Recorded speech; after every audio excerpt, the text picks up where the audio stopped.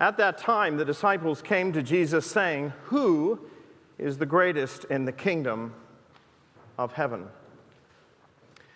The late Bible scholar James Boyce said that every time he read through this section of Matthew's gospel, he was reminded of William Shakespeare's famous words about greatness in the play Twelfth Night. Shakespeare said, "Be not afraid of greatness.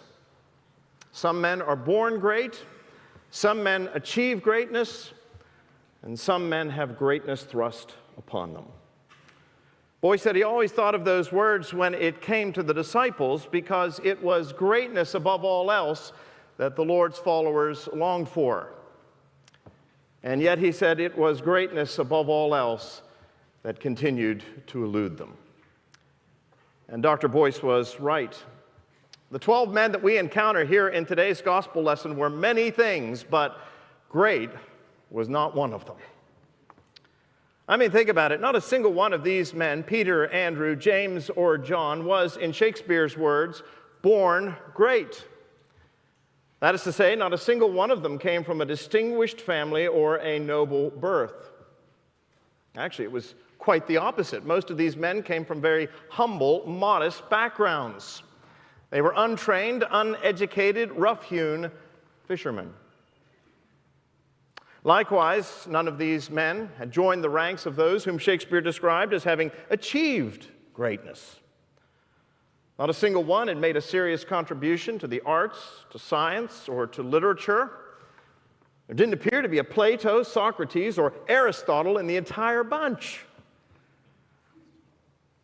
And finally, none of these men had, in Shakespeare's words, experienced greatness being thrust upon him. Thrust upon him as the result of some great crisis or trial, as with Churchill or Lincoln.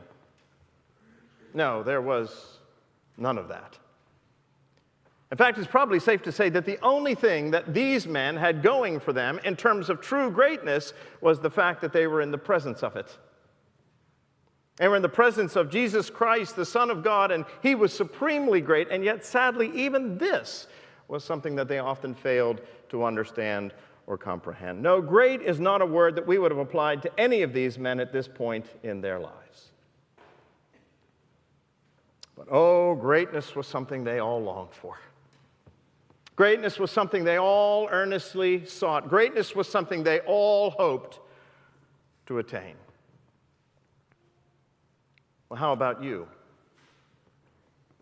Do you long to be great? To stand out from the crowd? To be distinguished? To be recognized? Do you long to be a great athlete? A great scholar? Great teacher? Great preacher? You long to be a great doctor? A great lawyer? Great parent? Great spouse? Great lover? What is it that constitutes true greatness? What are the distinguishing marks of a truly great man or woman?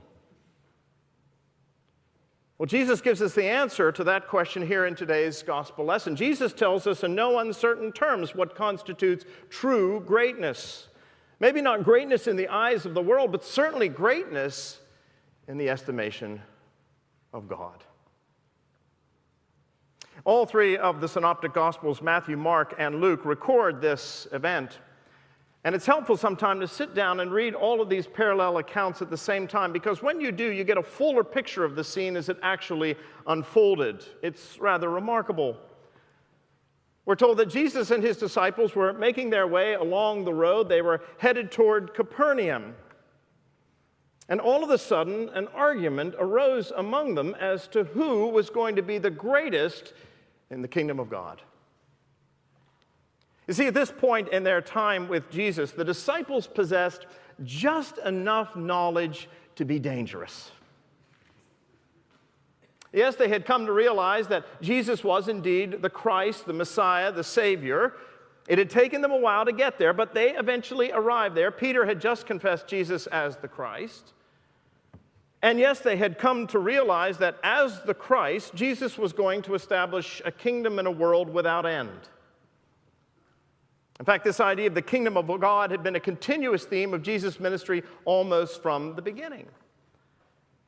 And because these men were part of Jesus' inner circle, because they were his closest friends, they naturally assumed that when he established his kingdom, they would receive places of honor and distinction in it. I mean, why not? It's a practice as old as time. Wealthy, powerful people often reward their closest friends with positions of honor and importance.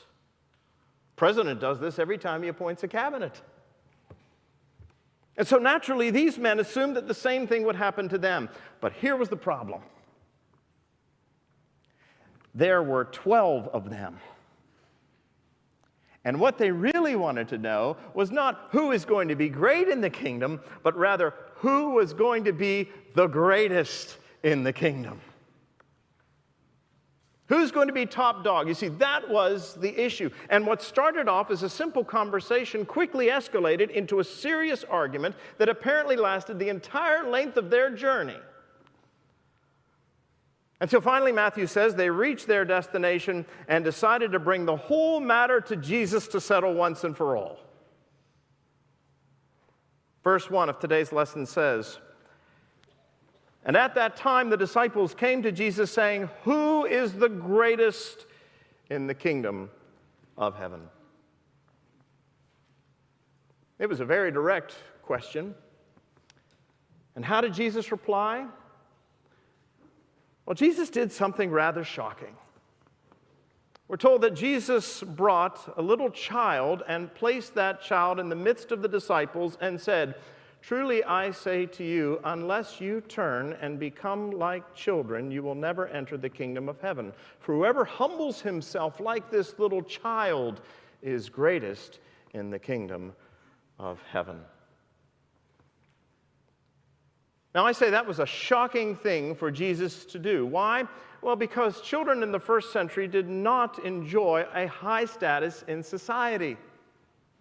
We have a hard time understanding that today because we live in a culture in which people practically worship their children, but that was not the way it was in antiquity.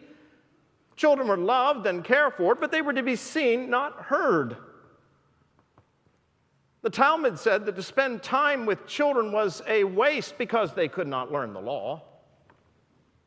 A well-known rabbi said, "Morning wine, chattering with children, and gathering where the common people dwell, these are the things that destroy a man of promise." That was the attitude of the day. And apparently it was the attitude of the disciples as well. You'll recall that on one occasion, the people were bringing their children to Jesus in the hopes that he might bless them, and it was the disciples who tried to shoo the little children away as a mere nuisance. It was Jesus who said, "No, suffer the little children to come to me, and do not forbid them, for to such belongs the kingdom of God." When Jesus took this child and placed that child in the midst of them and said, "This is what greatness looks like," that would have been extraordinary to these men. What was Jesus trying to teach these disciples? I mean, the Bible is clear. There are certain qualities that children possess that you and I are not to emulate. For example, children are very gullible. They're easily taken in. They're easily seduced. And Jesus said his disciples were not to be like that. He said they were to be as peaceful as doves, but as shrewd as serpents. Children lack focus. They're easily distracted. They flit from one thing to the next. The Bible is clear. The followers of Jesus Christ are not to be like that. We are to be single-minded in our devotion and not easily distracted. Children are ignorant, aren't they?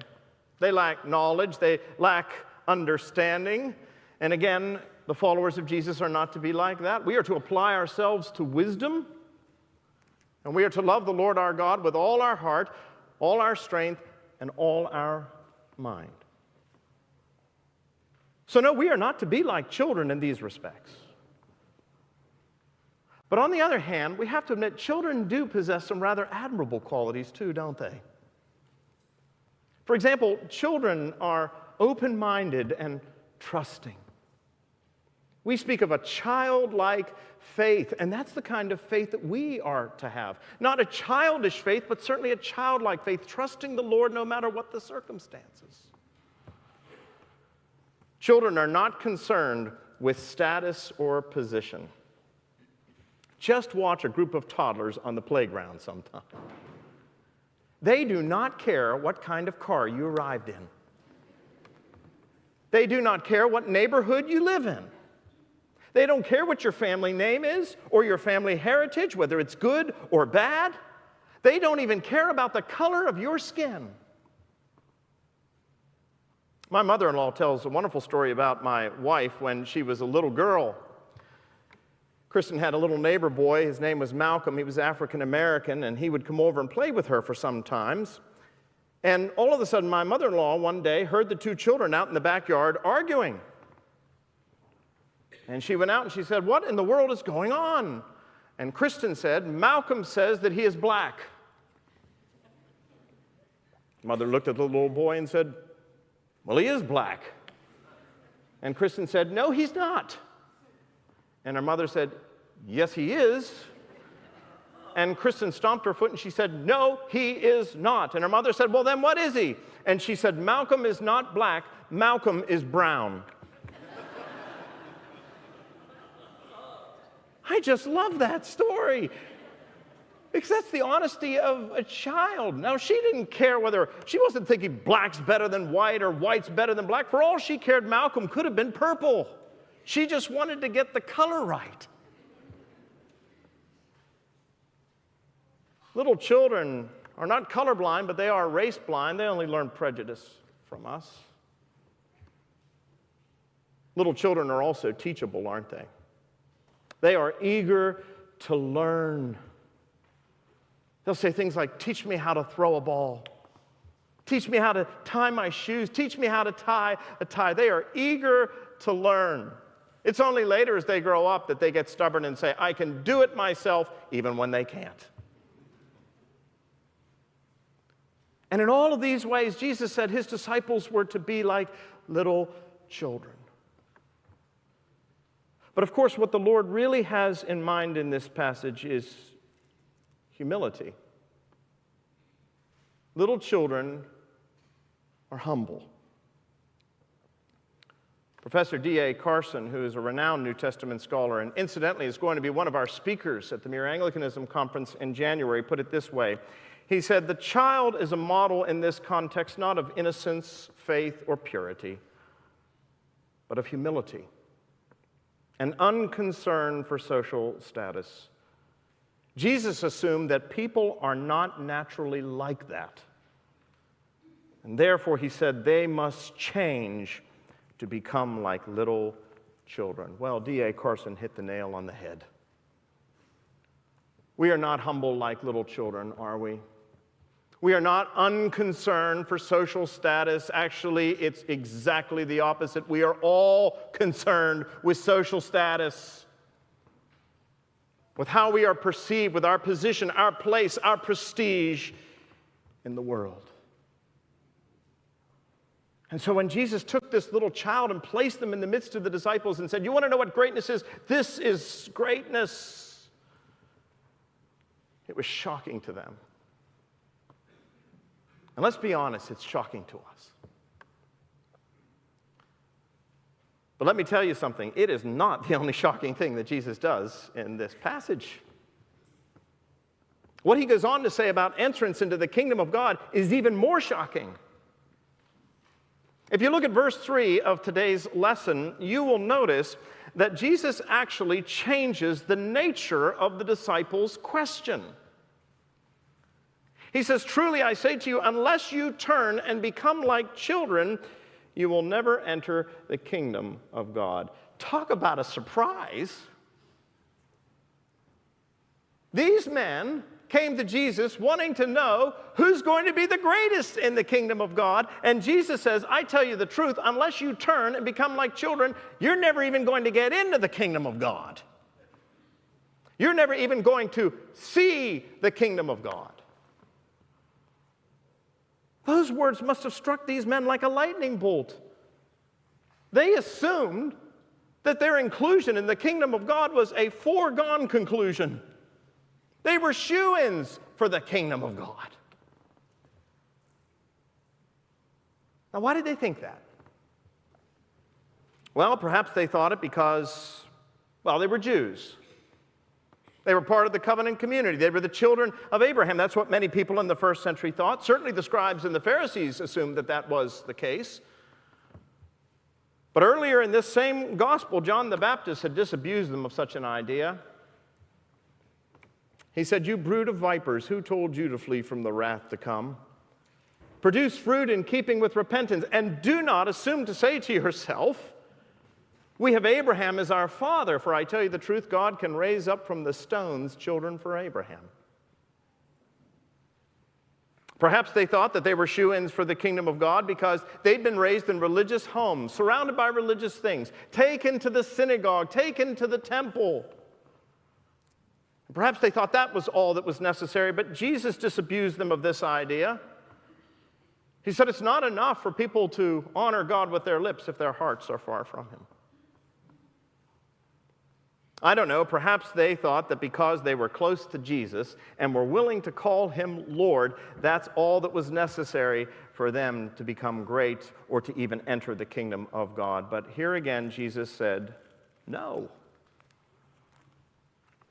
Back in the Sermon on the Mount, Jesus had said this. He said, "Not everyone who says to me, 'Lord, Lord,' will enter the kingdom of heaven, but only the one who does the will of my Father who is in heaven. For on that day many will say to me, 'Lord, Lord, did we not prophesy in your name and cast out demons in your name and do many mighty works in your name?' And then I will declare to them, 'I never knew you. Depart from me, you workers of lawlessness.'" No, Jesus says none of that is sufficient for entrance into the kingdom of God. And I think that's a very important lesson for us today. Why? Because this is precisely how many people think, just like the disciples. They assume that because mom and dad were devout Christians, pillars of the church, gave them money for the new Sunday school wing, they are automatically shoo-ins for the kingdom of God. But I want you to understand something. Christianity is not hereditary. It does not get passed on in the bloodstream. God has no grandchildren. Other people think, well, I've been raised in a religious home. I've gone to church. I've gone to confirmation. I've gone to camp. I've checked all the boxes. Well, Jesus says that's fine, but it wasn't good enough for the disciples, and if it wasn't good enough for them, it's not good enough for you. And still others say, well, I know that my eternal destiny is secure because some years ago, maybe back in college, I went to an RUF meeting or a Campus Crusade meeting, and I said the sinner's prayer. And I walked down that aisle during the playing of Just As I Am, and therefore I know that my eternal destiny is secure. Well, don't get me wrong, those are important things. But the kingdom of God and entrance into it cannot be distilled down into a simple formula. No, Jesus makes it clear. Entrance into the kingdom of God is hard. He said, whoever would be my disciple must first take up his cross daily and follow me. Well, you understand what it means to take up your cross. You understand that that is an invitation to come and die. That's what the cross represents. It is to die to self. It is to die to your own hopes, your own dreams, your own aspirations. It is to subordinate all of that to the will of God. And that's hard. Jesus was particularly blunt. Again, earlier in this gospel, he said, "Enter by the narrow gate, for the gate is wide and the way is easy that leads to destruction, and those who enter by it are many. For the gate is narrow and the way is hard that leads to life, and those who find it are few." What was Jesus trying to teach these men? Jesus was trying to teach these men and to teach us that entrance into the kingdom of God is not a matter of affirmation. It is not standing up and saying all the right things or believing all the right doctrines, as important as that is. No, it's not a matter of affirmation. It is a matter of transformation. It is the result of a remarkable change. Look again at verse 3 in today's lesson. Jesus says, "Truly I say to you, unless you turn and become like children, you will never enter the kingdom of heaven." The Greek verb that is translated there, turn, is the word strapho.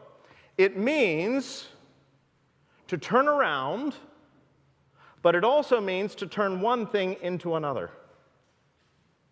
In other words, it is the language of repentance, to do a 180, to turn around and go the other way, but it is also the language of conversion. To be transformed from one thing into something completely different. And that's what Jesus said the disciples needed. They needed to be transformed, completely changed. It's such a remarkable metamorphosis, something so extraordinary that in John chapter 3, Jesus likens it to a new birth. Remember the story of Nicodemus, how Nicodemus came under the cover of darkness seeking enlightenment, and Jesus said, "I tell you the truth, unless you're born again, you will never enter the kingdom of heaven." And Nicodemus said, "How can a man be born when he is old?" And Jesus said, "This is impossible with men, because it is the work of God, the Holy Spirit." That's what the disciples needed. They needed the work of God, the Holy Spirit, in their lives to turn them from one thing into something else. What were they? They were selfish, self-interested men who were concerned with one thing and one thing only, their own greatness. And Jesus said, unfortunately, there was no place for those kinds of people in the kingdom of God. For the citizens of the kingdom of God, he said, are poor in spirit. They mourn for their sins. They are meek. They are merciful. They are pure in heart. They hunger and they thirst, not for greatness, but for righteousness. And the very question that the disciples were asking betrayed the fact that they were nothing like that. The very question they were asking betrayed the fact that they were still far from the kingdom of God. The Holy Spirit would need to do a work in their lives. Well, let me ask you a very direct question this morning. Has the Holy Spirit done that work in your life? Not asking you, are you religious? I'm not asking you if you've gone to church your whole life. Has the Holy Spirit changed you from one thing into another? Can you say with John Newton, I am not the man or the woman that I hope to be? I'm not the man or woman that I long to be, but thanks be to God, I am not the man or the woman that I used to be. How do you know? How do you know that the Holy Spirit has done this extraordinary work of transformation in your life and you have stepped over the threshold into the kingdom of God? Bishop J.C. Ryle said one of the surest signs of conversion is humility. It's when, like a little child, you realize you have nothing to offer to God. Nothing. Let me repeat that. You have nothing to offer to God. Nothing that He should accept you. And so you come empty-handed and you throw your entire self on His grace and His mercy like a little child. And when you do, He begins a work in you. Indeed, He's begun a work in you whereby He transforms you from one thing, a selfish, self-interested man or woman, into a child of God who seeks nothing but the glory of their Father. That's how you get into the kingdom of God. So we ask the question, did the disciples ever get it? Did they ever really begin to understand? Well, it's interesting, not right away. Because you turn 2 chapters in this same gospel, and guess what? They're still fighting about who's going to be great. In fact, on that particular occasion, 2 of them, James and John, enlist their mother in a scheme. They say, Mom, we want you to do us a favor. We want you to go to Jesus and ask him that when he comes into his kingdom, we may have places of honor, one at his right hand and one at his left. We can't ask him because he'll tell us no, but he won't tell you no.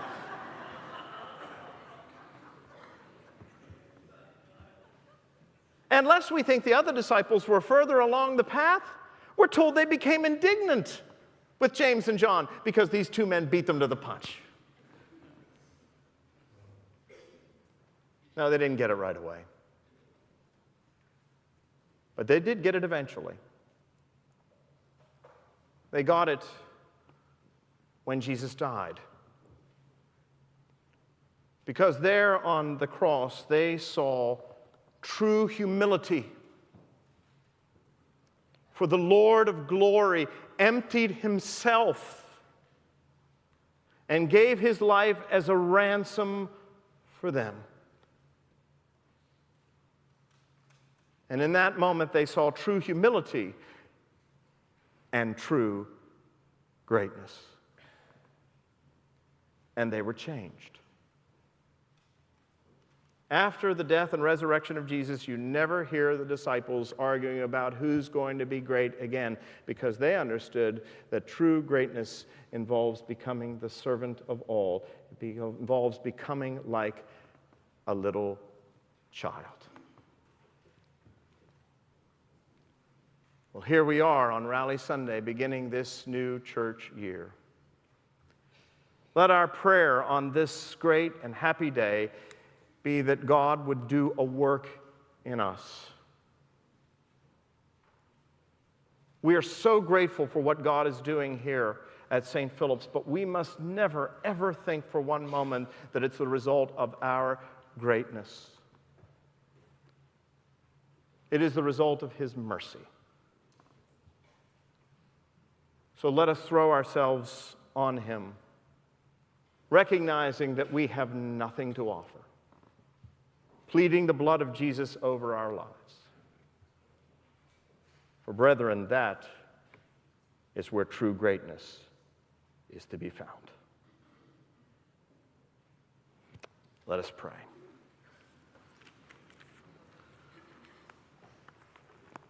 Father, we are so unlike little children. Send your Holy Spirit upon us as individuals, as a congregation. Begin to break us, to take away our hearts of stone, give us hearts of flesh. Help us to see our sin and to heartily repent. Grant us the grace to become like little children, that maybe by your grace we might be called great in the kingdom of God. For we ask it in Jesus' name. Amen.